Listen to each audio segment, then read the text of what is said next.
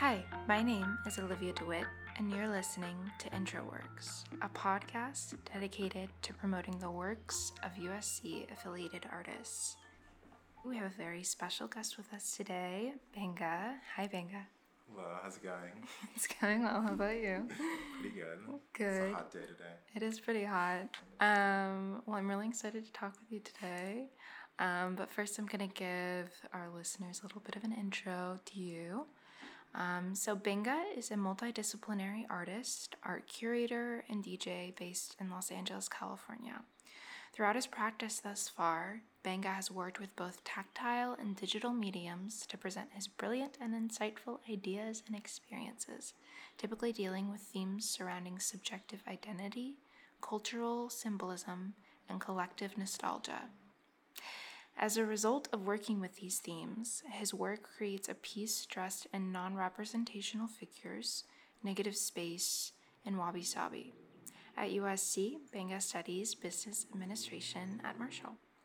I want to get into the work that you decided to choose to present today, but first I kind of wanted to get into kind of the whys and the hows of your practice. So first off, how did you get your start in making art? Yeah, I feel like I didn't really see myself as making art when I was younger, but definitely has been something I've been doing my whole life. Drawing when I was younger. I took a bunch of photography classes in middle school, so that was like kind of like my first intro into actively like learning about art making, framing, colors, all the basics of just like seeing an image. And yeah, that kind of like developed slowly, but I came to like a really existential crisis in college. Felt like I didn't have a voice, wanted to like rectify that, and art seemed like the best. Like I already had the tools to use art to, speak my mind or like come to terms with myself. So it just it felt right. And like, I don't think I was like born to make art. It seems very coincidental and just like, grateful for the moments that dominoed to this point. Mm-hmm. So you were at one point a design major, but why did you decide to go the more business route than art? It was a lot of decisions kind of put into one. The major part was I wanted to take a semester off because I felt like that would be better for my art, because even while I was in the art school, I felt like I was doing more art and learning more outside, and it was a thing of like I had already come to the decision that I wanted to make art and be an artist. So being in school or out of school wasn't like the deciding factor on like how much I was gonna learn or how good I was gonna get. And I felt like the semester off would be better for my mental health, for my art, for just my life in general. And to do that and still graduate on time, I had to take a degree with lesser required units.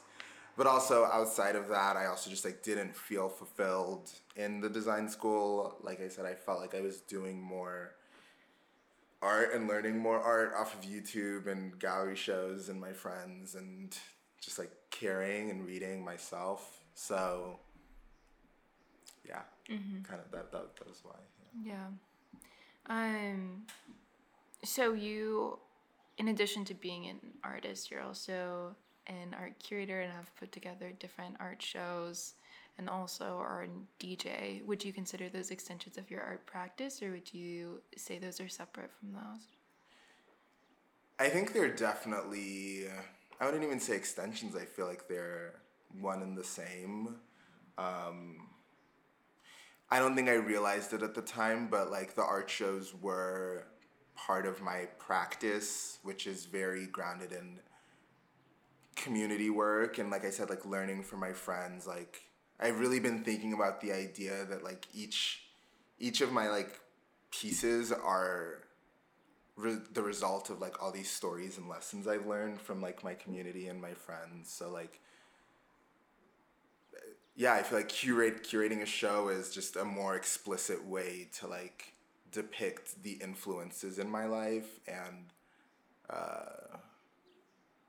collectively tell this story that we're all experiencing, as opposed to just me doing it on my own. What about DJing? DJing, I think, is even more the same. It feels like, just in the same way that like a quilt is a collage of fabrics, DJing is a collage of sounds and music. And like, when I really think of like the cultural influences that I like to put into my sets, and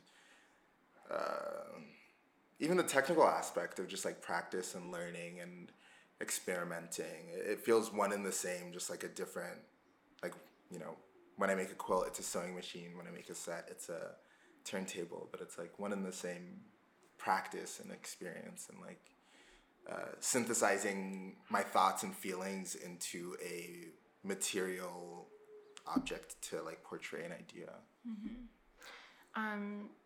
Speaking of quilts, is it true that you recently got more involved with making quilts? Yeah, I'd say I started 2018, 2018, early 2019, and recently accepted it as like my, I don't want to say like primary, but like it's what's fueling me the most right now. Yeah, recently that started. And why did you decide to get into quilt making or textile making?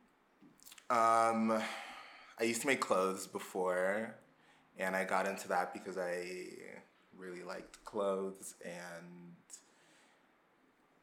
that's a whole different story. But I felt like a fashion brand was the easiest way to tell a complete story, from the clothes to the videos to the photos to the events to the branding of, you know, it just felt like more complete than just a photo or just one aspect of it. So yeah, I was like, I'm gonna make clothes and do this brand thing. Didn't like that, didn't like selling things, didn't like working in that mindset of like creating to sell. So, and I had all this fabric left and all these random scraps of t-shirts and stuff that I had made, and I was very against throwing things away, and they sat under my bed for like a year or so, and it was like, I don't want to make more clothes, but I have to use this. So like, the quilt was like the next best thing. And I also really enjoyed the process of sewing. So it was like wanting to retain those two things and like kind of being forced to, because I had spent $300 on a sewing machine and had all this fabric, and that was the next best thing. Yeah. So I kind of want to start going off that, start talking about the project you decided to showcase today. So first off, what is its name, and can you tell the story behind it? Yeah, it's called Bear's Paw. It's had a couple names over time. Story behind it, woke up one day and wanted to make something, and these were the forms that came to mind. I've recently accepted my like affinity to feet, and this was kind of the start of it. Separate from like the kinkiness and whatever stereotype of it, there's something really, I don't know, interesting about the shape of feet, and I feel like it's an undervalued figure. And every time I see it, every time I see a well-drawn feet, it like calls to me or something. Like with a lot of my work, over time, they kind of grow into different things based on what I'm seeing and what I'm learning. Conceptually, initially, other than the foot thing, I was referencing like a crossing path, the yellow and black pattern of that. Also thinking about the idea of the checkerboard representing balance, and that's African symbolism that I've been like really interested in. The black and white represents like the duality of like femininity and masculinity, and yeah, just going deeper into that, I wanted to play on the idea of a checkerboard, and here it has an even amount of black and yellow, but it's not a checkerboard clearly.